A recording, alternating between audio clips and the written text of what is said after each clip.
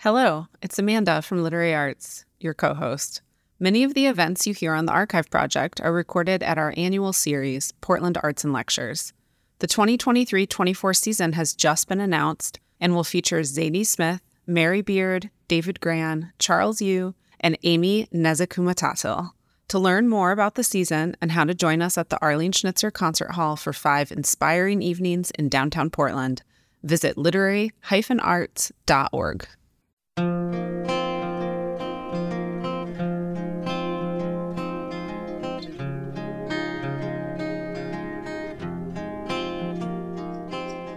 Welcome to the Archive Project. I'm Andrew Proctor, Executive Director of Literary Arts. The Archive Project is a retrospective of some of the most engaging talks from the world's best writers from more than 35 years of literary arts in Portland. In this episode, we reach back into the archives to the year 2000 and feature a conversation between Amy Bloom and Michael Cunningham. This event took place as part of Portland Arts and Lectures at the Arlene Schnitzer Concert Hall. It was an unusual moment in our political life when the threat of Y2K turned out to be a non-event. George W. Bush won a highly contested election, but 9/11 was still a year away. Amy Bloom had just published a collection of stories entitled A Blind Man Can See How Much I Love You, and Cunningham had published one of his most important and best-selling novels, The Hours, just 2 years earlier. The Hours went on to become a movie that received 9 Academy Award nominations, and just last year was made into an opera that was performed in Philadelphia and New York, among other cities.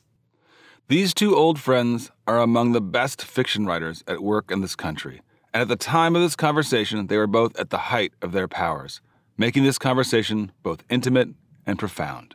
There's not an ounce of pretension or snobbery between them, but rather, they express nothing but humility and respect for the difficulties of writing fiction. In fact, the opening question of the conversation challenges the very reason their work even exists, when Cunningham and Bloom struggle to answer, why write? From this moment, they seem to forget there's an audience of more than 2,000 watching them as they discuss their art and what it means to them and what the art form might mean in the larger world. It's one of the best conversations I've ever heard about writing. Here's Amy Bloom and Michael Cunningham. I think I just have to preface by saying there's nothing the least bit peculiar about just having a regular conversation for 50 minutes in front of hundreds of people we can't see. Dressed up. Dressed up, yeah. My big worry is whether I'm showing shin. I hate that. It sucks up to here. Amy Bloom. And we should probably, I feel before we get onto the more serious subjects, we should announce that we have just, if there's a sort of glow about both of us, is that we just decided after, I'm going to have dinner afterwards with several of my best friends from high school, Ann Smith and Bronson Potter, who are here, who I'm in the darkness, I'm thrilled about. And then whenever we're through, Amy and I are going to spend the entire night watching slasher movies on video at the Eastman Hotel. And we both got so excited. We were like, yes, it's going to be a great evening. We do talk to each other. I mean, obviously, this is not the first time we've met. And we do talk to each other about a lot of different things. Although we realized at some point yesterday that we never talk about writing. And we cover a lot of other topics. A lot of other topics. Right, some of them conceivably actually more interesting than writing. But we found ourselves trying to put together questions that represented the things that we wanted to know about each other, and the things that we often wanted to know about other people who write as well. So I will start. Because what Michael said to me, and then I immediately said, yes, that's what I'll ask you first, so I won't have to answer it, is why do people write? Well, I'll tell you. Well, it is, of course, a mystery. It's as we all know, it offers very little in the way of tangible reward, even if you are the one in a million writers who's lucky enough to not only publish but actually be recognized. If you become the most famous living novelist in North America, you still won't be 1/10 as famous as Pamela Lee, or make 1/100th of the money. I think my favorite person on the subject is Flannery O'Connor, who when asked, "Why do you write?" said, "Because I'm good at it." And I actually have always wished that I was one of those writers who felt securely good at it. And maybe that person is a romantic fiction and doesn't really exist, that kind of brash, young or middle-aged or old writer who just thinks each sentence is just another brick in the edifice of his or her genius and ongoing gift to humanity. I write with a certain sense of shame that isn't unmitigated by more pleasant emotions, but I feel slightly embarrassed about writing, and would be fully capable, I think, of not showing it to anybody except I'm vain and greedy. And I want all the recognition I can get. But there's always something a little bit awful to me about showing work to people. God knows why I did it, but I've always wanted to do it. And then there it is. And I have to begin to force myself to give it to somebody. And one of the things I'm really aware of about writing, why do we, is it has something, at least in me, to do with a sort of perverse stubbornness that is probably what makes me a novelist more than anything else. And there's so much talk about the difficulty and the horror of writing, all of which is true, but it's also a huge privilege and a great joy to write fiction. And I am, however, very much aware of the fact that I always have a greater book in my mind than I can possibly write. I suspect than anyone could possibly write. But I'm walking around with a sort of cartoon balloon over my head, and within that balloon is, I'm not sure what to call it, the book of love. The book of rage and fire, the book so wide, deep, and profound that no one will ever need to read another novel again. And there's always a moment toward the end of a novel that I'm working on when it sort of closes up and I begin to realize, oh my God, it's just this. It's just this book about these people. It doesn't include a fraction of what I feel and know and hoped for. And there is a terrible period of disappointment when I feel like it's not a vast creation of wind and fire, it's a tchotchke. It's an object. And I think I probably write out of a certain very valuable capacity for denial and self-delusion, because even though I know better, I still honestly, in some part of my being, think, but the next book, but the next one, next time I'll really get it. Now I've learned, and the next one will be the book. I actually believe that about my next book. I can make a joke about it, but I actually, in some way, in some kind of there's some little caged creature inside her that doesn't really understand that the next book will not, in fact, be the great and singular book, the greatest book anyone's ever written. It's crazy. I think people write because they're crazy, because they're delusional. And now I pass the question to you, dear. Well, I'm sure it's true that people write because they're crazy. I think that people write for the same reasons that they marry. You know, they. Well, and there you have it. I think people write so as not to be alone and, sort of fail to recognize that they will be faced with enormous solitude greater than they had anticipated. And I think that they write to have a partner, and they write to understand their own experience, and they write to make it different and make it come out differently, and to sort things out. And I think some people write because they would very much like to tell the truth about something, no matter what the details are. And I think some people write to make up a whole different ending to a life and a story. When you said the thing about how there's that moment where you realize it's not going to be what you hoped it would be, I think that's one of the reasons that endings, actually, for writers are so incredibly hard.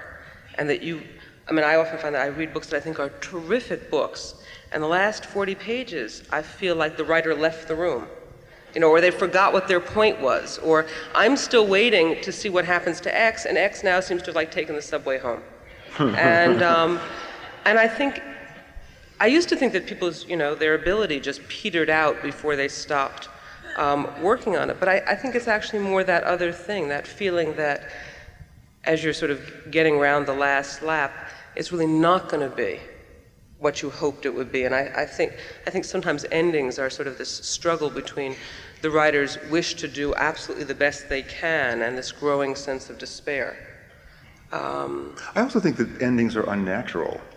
That endings in fiction involve a certain level of contrivance that beginnings and middles may not, because of course nothing does end. No story ends. It just continues and branches out, and these characters may die, but the story goes on, and I think you have to find a place to simply cut it off, and it's easy for that to feel sort of artificial and half-hearted. It is artificial. It is artificial. On the other hand, readers, including us as readers, don't want to come to the last page and have somebody write and say things like, well, life goes on, I wonder what happens next,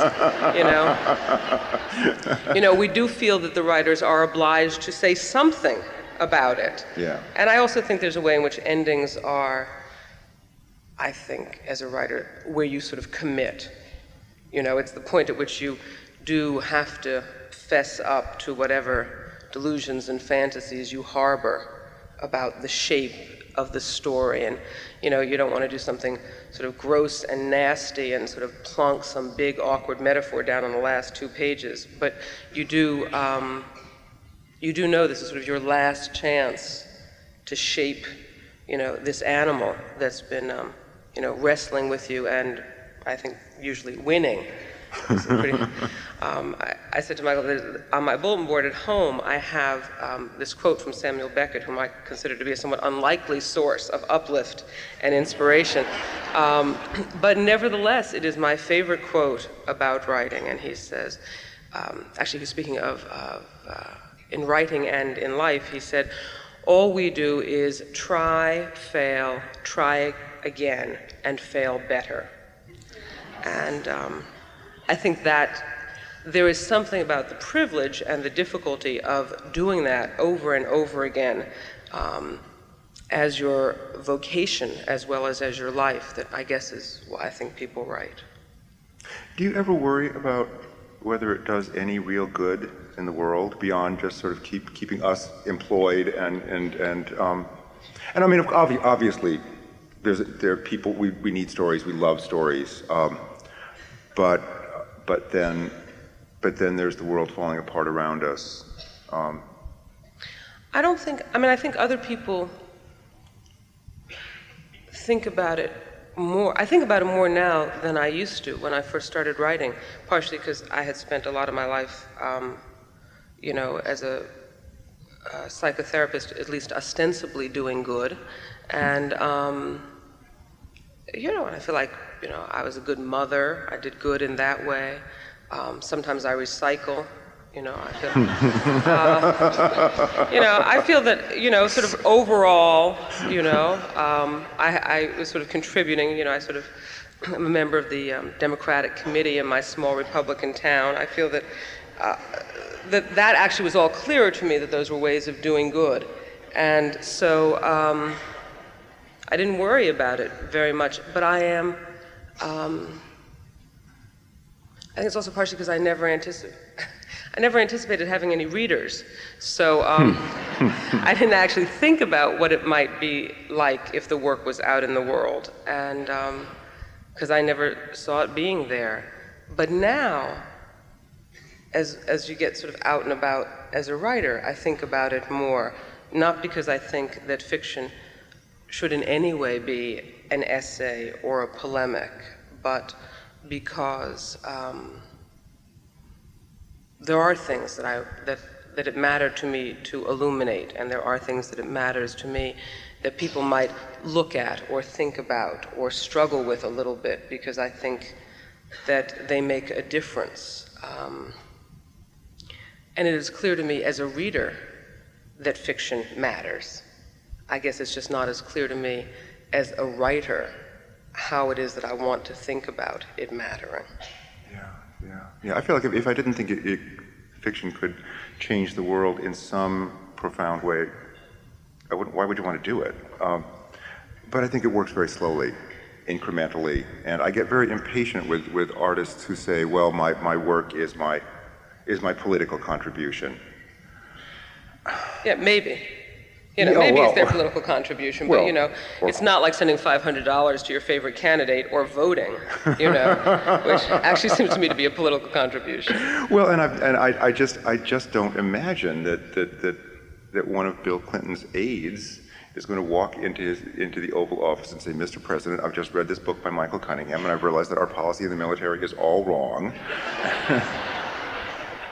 I suspect you have to do both. You have to have a political life, and you have to have a life as an artist. And I'm not sure if you could,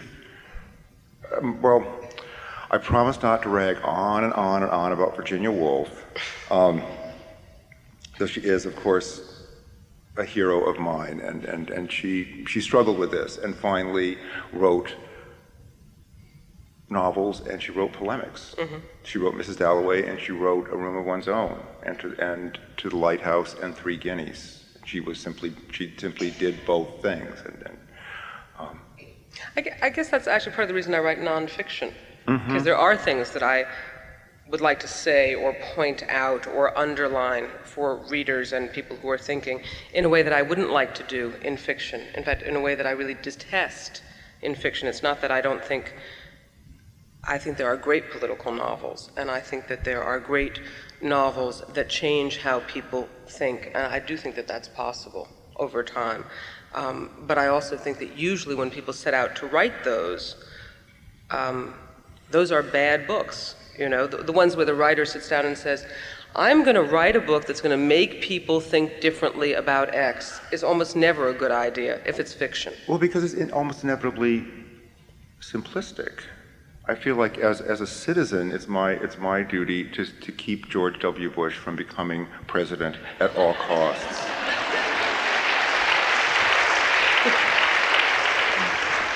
But it doesn't make for much of a story. But as a novelist, it's my duty to try to understand what it's like to be George Bush. Absolutely. And to understand how George W. Bush is the hero of his own story. And goes home at night and says, hey, another day's difficult good work done. And I don't actually honestly see how I could reconcile the two.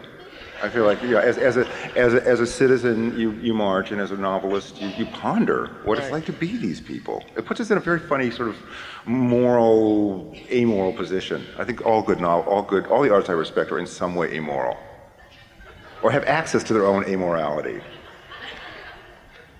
Yeah, I think that people resolve that split differently. And, and there are people where the political, I think, is more overt in their work and more ideological. And for me, I often experience that as something of an encumbrance on the story. On the other hand, even in fiction, I don't want things to be so utterly bland and separated from the world and static that I don't recognize the changes in our culture or the changes in our world or all the different things that keep happening to people, and that's not the kind of fiction I want to read. Yeah. What do you feel like you know about fiction now that you didn't know when you started writing? Oh. You were supposed to ask me that question. I fooled you. We'll probably have words later. We'll have words, but we're still watching the slasher movies. That's right. I don't know what I know about fiction in general that I didn't know when I started writing. I certainly have a better sense of what I didn't know about my own work. And I guess there are always two things that you don't know. One is all the stuff that you don't know about how to be a good writer that you keep having to learn in public, which is not so nice. And the other stuff is the stuff I didn't know about my own life until you read it later, you know. I was working on a short story that's in this new collection, and there's a stepmother and her stepson, and I do in fact have a stepson who was not very much like the stepson in the story. I mean really not at all like him, but my son and I were really sort of struggling over something, and kind of both sort of annoyed with each other, and I couldn't finish the story. I mean, even though this character is very little like him, I just couldn't go anywhere with it. And it took me another 6 months for us to sort of finish the stuff that we had to finish so that I could finish the story. And I don't think that I was aware when I started writing of how much of my life and my wishes was just going to pour out in ways that I was totally unconscious of, that all the different people I've ever wanted to be, and all of the different people I ever have been, and all of the, you know, sexes and lives and races and sounds that I have ever experienced in any way or ever felt connected to would all be there, and that I would look back at these things and see this very odd archaeological collection that actually had something to do with me and not just with the art of writing. And I think as a writer, what I was pretty aware of then, but I know more now, is that it is true, just as they say, that most of the really, really cute and clever things that I write are not going to find their way into the final draft, if I'm lucky. You know, that there's always that struggle between you know, the wish to be, you know, just the wish to show off. Frank, I mean, well, there's a nicer way of putting it, I'm sure, but that's really what it is. You know, I always thought, I tell my students now, you know, I don't want to read your story and say, my goodness, you got a good liberal arts education. You know, that's not the point. It's you want to see the story. For me, you want to see the story, and you don't want to see the writer. And the longer I write, I think the more strongly I feel that way. I had a writing teacher at Iowa, a great teacher, Hilma Wolitzer, who told me to go back over my stuff. This was especially for me. And take every expression, every phrase that seemed in some way notable to me, and give it a grade. Give it either an A or a B in the margin, and then go back and take out all the A's. Because those were about being some kind of Olympic skater. Those were about being the smartest boy in the world. Right. And they're narcissistic and they don't belong in your story. Ow. But she was right. I think the other thing that I think there's another side to the sort of obvious show-offiness, at least there was for me. The first couple of stories I wrote, I think my great fear in life is overwriting. And I so much didn't want to overwrite, and I so much didn't want to be sentimental that I just sort of flattened all the affect out of my characters. So they were sort of walking around going things like, yes, it was cold. It was hard when she died, you know. And I thought, well, you know, unless I'm writing something that takes place in Fargo, you know, perhaps I want to work on this a little bit and at least allow more of the way I feel and I perceive people as feeling to come back in. So I had to kind of crack it open and let it back in, because that was something that made me anxious, I think. Really interesting. I always have to try to go back and pull it down. My big fear has always been of underwriting, because a lot of what I read feels sort of flat and affectless to me, and I want to be killed by sentences. I want ideally every single sentence of a story or novel to be an ice pick in my heart. And in order to do that, I always felt like I had to risk going too far, writing things that are purplish and lurid, and then trying to take as many of them out as I can. But I look back at my books, especially Home at the End of the World and Flesh and Blood, and look at some sentences and think, oh my God. So it's better not to look at your old books. But we're going to put together a little book of collected wisdom. Writers, write things to think about. Don't look at your old books. Try not to read your reviews. Don't believe what they say. Yeah. I actually find that I get slightly more nervous as time goes on. I was part of a presentation about Virginia Woolf at a Bullitt Theater about this size in New York, but I was up there with people like Cynthia Ozick and Susan Sontag and Janet Malcolm, all the scariest moms in the world. And it was hosted by Zoe Caldwell, the great actor, and I was pacing around backstage, and she was, before it started, and she was just sitting there in a folding chair, and I sat down next to her and said, I'm just going to take a minute out from my true vocation, which is pacing, and wishing I hadn't agreed to this, and come in. I would talk to you because you're a great artist, and I adore you, and I bow down to you. And we started talking about nervousness, and she said, well, darling, I just get more and more nervous the more I work, because I realize how badly things can go.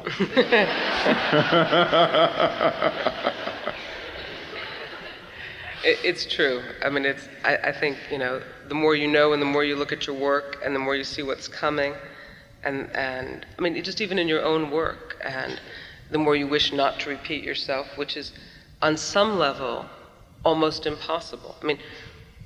We write about what we write about, and we are the people that we are, and it's like everybody else's lives. Who you are is inextricably woven into how you write and who you write about and how you tell these stories. And so this task of making it fresh and making it new and going to places you hadn't imagined, and yet still being the person that you are, I think is always hard. Yeah. One of the things that people ask me, so I wanted to ask you, is how do your family feel about your writing, since you, like me, write a lot about families? Yeah.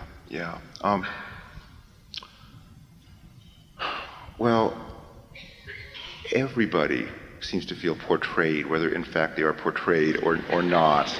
In Flesh and Blood, one of my ambitions as a novelist is to, though I didn't do it at all in the hours, is to write great, hot, convincing scenes of love and sex between people who are not 23 and perfectly formed, between people who look like most of us. And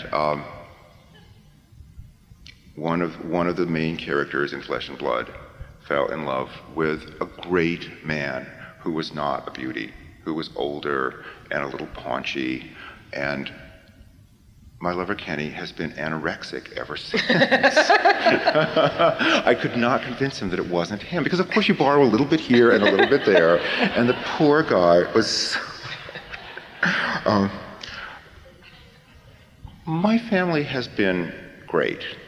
It's not easy to, I think, raise a son who turns out to be a novelist, because of course you don't turn out to be a successful novelist right away. Before you get to be a successful novelist, if you're wildly fortunate enough, for many, many, many years, you are a bartender with an expensive education who claims to be writing, but you can't see any of it because you wouldn't understand. And they've been great, though it's hard on them, seeing what I write. And I this comes up with my students. I teach a writing class at Columbia, and it comes up every class sooner or later, and I feel that I have to tell them, any novelist who's worth anything is a murderer. is ruthless, and it's hard enough to write anything any good, just given the inevitable constraints. If you try to write and not upset your family, you might as well give it up. And so I write things that I know will be hurtful to them. What's surprising to me, what's most surprising to me in their reaction is the notion that they raised a child who was unhappy enough to write novels. I know it sounds funny, but it's true, and I sort of understand it. That I don't suppose I suffer from more than the usual degree of human unhappiness, but I write about it. I make it public, and that's very. Or as my mother would say, you dwell on it. Yeah.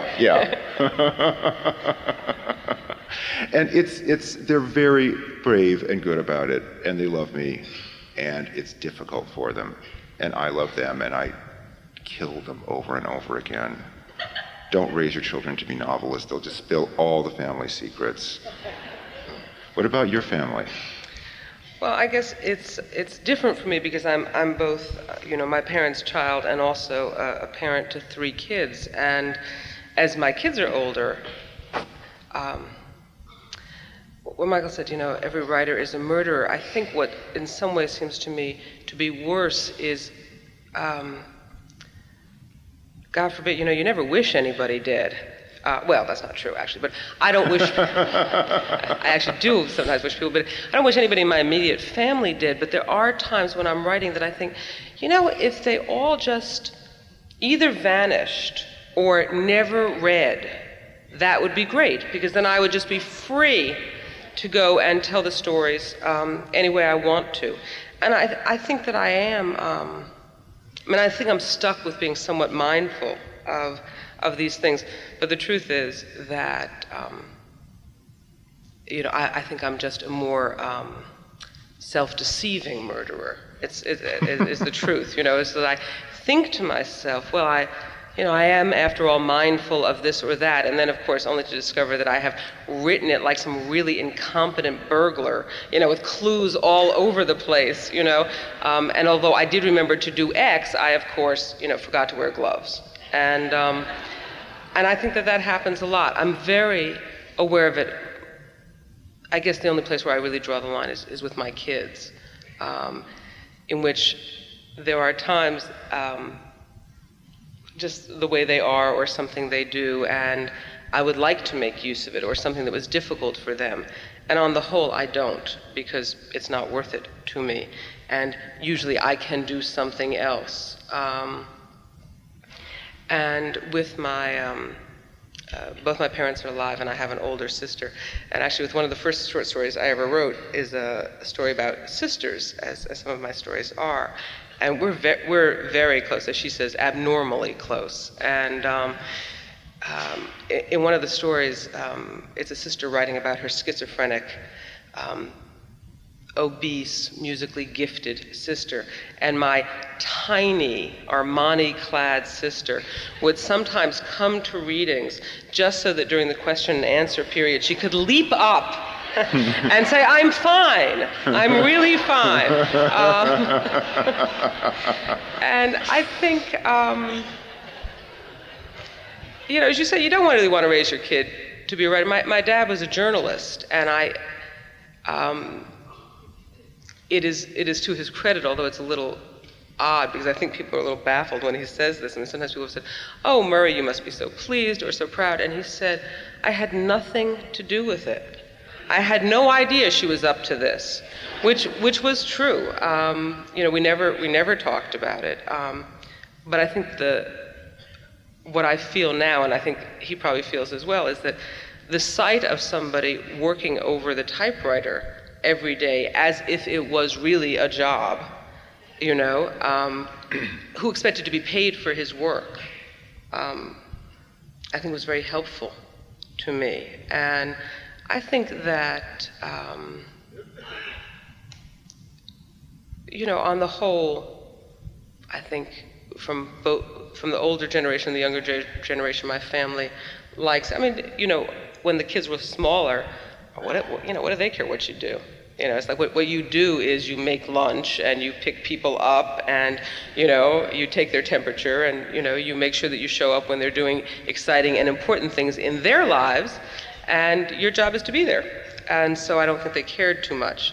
And now they sort of, they find it interesting and, of course, a great source of fun as well.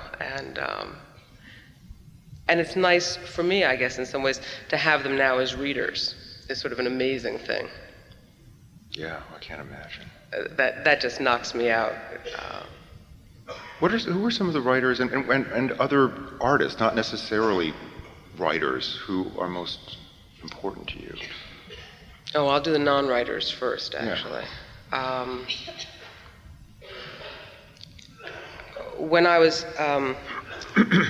I grew up in the kind of household where, I mean, there was a record player, and my parents did sometimes listen to show tunes, and that was about that.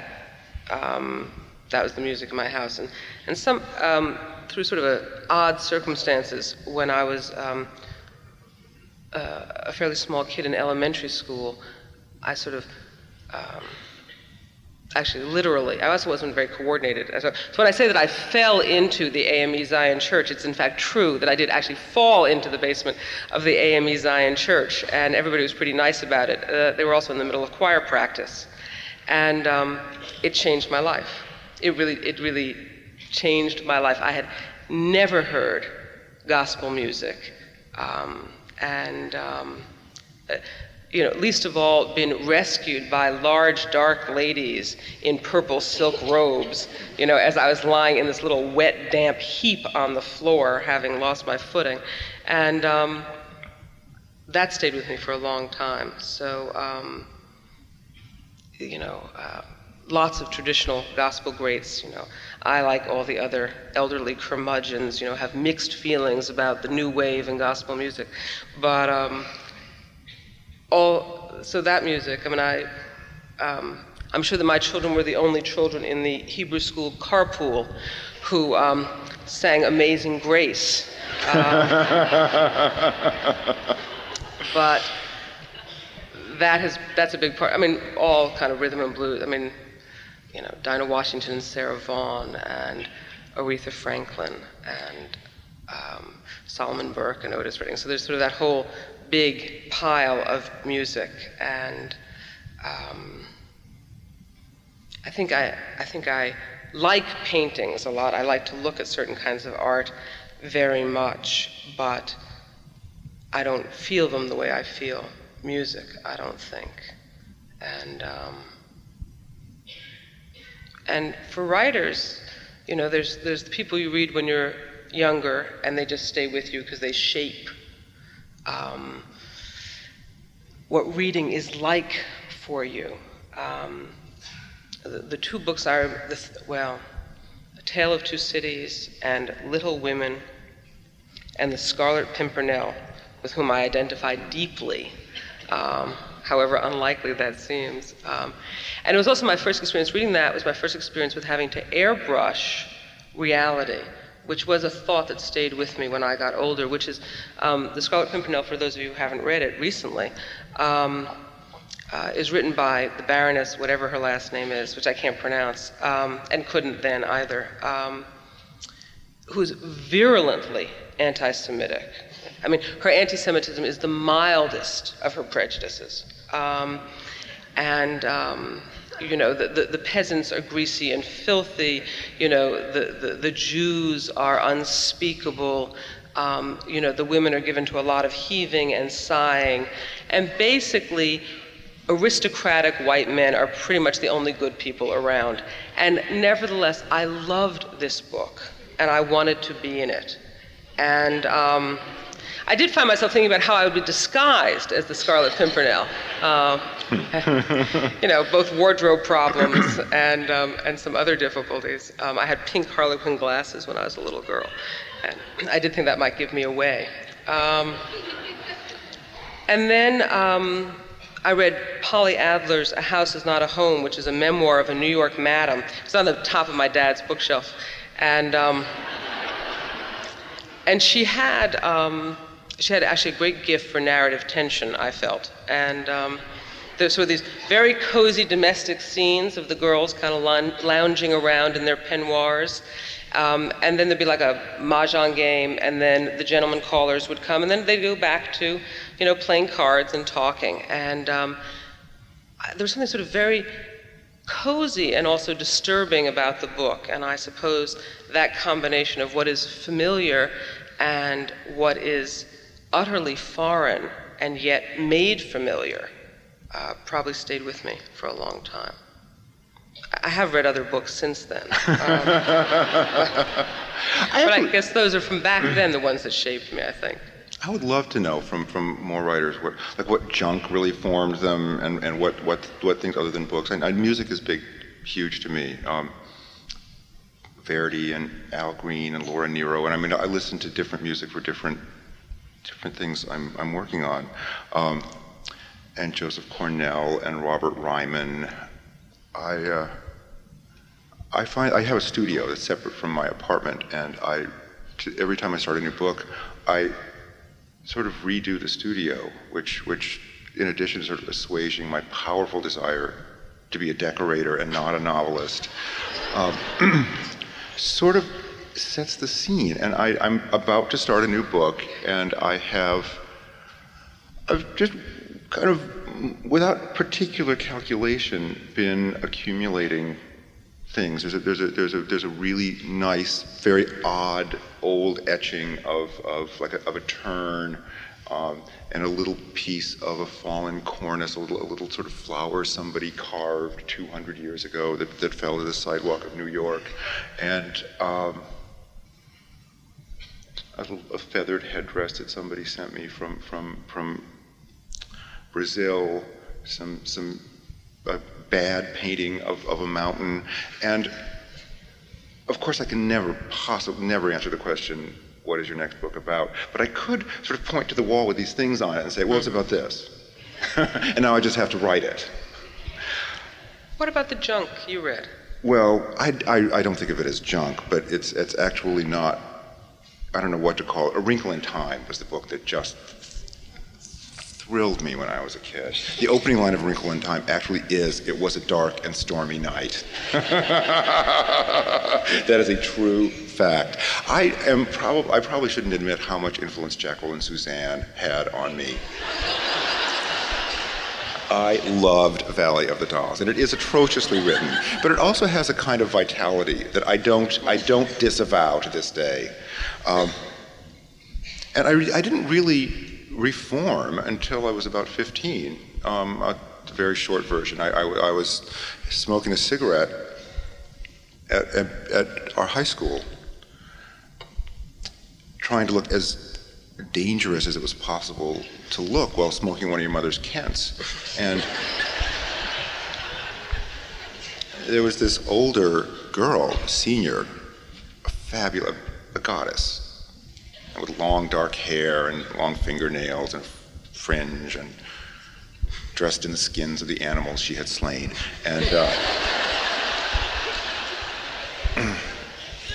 And I was desperate to impress her, or at least to be the kind of person who could impress somebody like this. And I sort of took a nervous little drag on my cigarette, took a giant hit of her Marlboro, which was a much cooler cigarette than the cigarette I had, and blew out a vast swirling cloud of blue-white smoke and said, "Yes, they're both very good. How do you feel about T.S. Eliot and Virginia Woolf?" Well, I mean, I knew who they were. I didn't think I'd ever have to actually read them, and they didn't have any Eliot at the library, but they did have one copy of Mrs. Dalloway, and I took it out and tried to read it. I mean, I was a stupid a not especially precocious 15-year-old, and I had no idea what it was about. But the depth and the density of those sentences, the music of them, it did speak to me. I did sort of get it in some way, and it did turn on some little light inside my stupid little head, and it made me think that everybody who's serious about reading, I mean, anybody who would come tonight, has a first book. probably not the literal first book you ever read, but the first book that connected for you, that cracked it open and showed you what literature can be, and that was Woolf for me. You know, that may actually be the other reason that people write, which is that there is something about that moment, whatever that first book is. I mean, when I was a teenager, for me, it was Dylan Thomas's poetry, which seemed to me like these extraordinary short stories on a page with that same density and that same power of the image. And it may be that, you know, partially we write because there is this way in which you want to crack it open again, this time as a writer and not just as a reader. Yeah. It's probably that time. I think it is that time. But there's one more thing that's just on the tip of my tongue, which was just before this, I say sad, and I should more truthfully say I snuck in to this great lecture given by Christopher Zinn about us. And I was napping. And I didn't go. the very kind of odd experience of listening to someone who didn't know I was there talking about my book. And I'm glad he was very nice about it, though he did open by saying that he enjoys reading you more than he does me. Well, that's nice. Yeah. That's nice. It's going to make for a great evening. And there was a sense of being at one's own funeral, I would say. But I think what was most interesting and sort of revealing to me was the discrepancy between my sense of this book, of any book I've written, certainly this one, as sort of standing in a whirling nexus of my second thoughts about it, my uncertainties about it, all the choices I might have made and didn't make, the chapters I threw out, and this very authoritative commentary on it. Some of which, I clearly, right or wrong doesn't matter really, but it doesn't apply. But I did find myself listening to some of it thinking, really?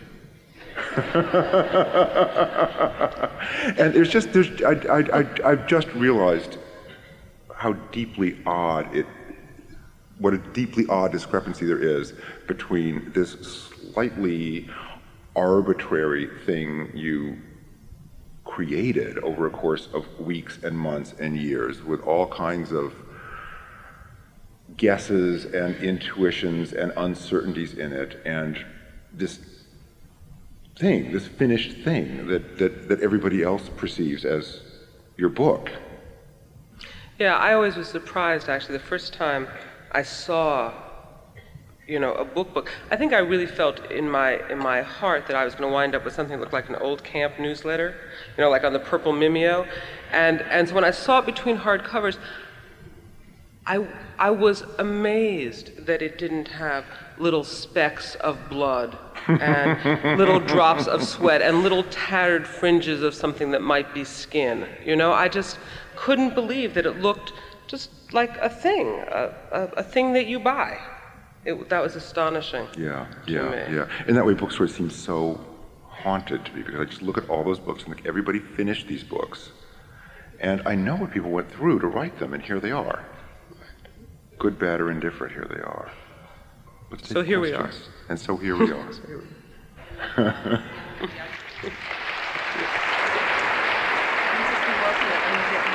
Oh, great. Okay.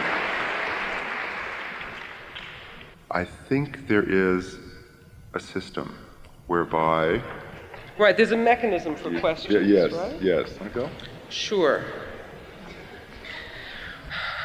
I'm a lawyer, and when I start writing, because I have a point my client wants me to make, but once I get the point, I can't stop writing about it. Oh, I understand. Yeah. Speak to us after the show. That's right. But sometimes when I'm trying to write fiction, I can't really get to the point. And how do you do that when you write fiction? Wow. That's a good and large question.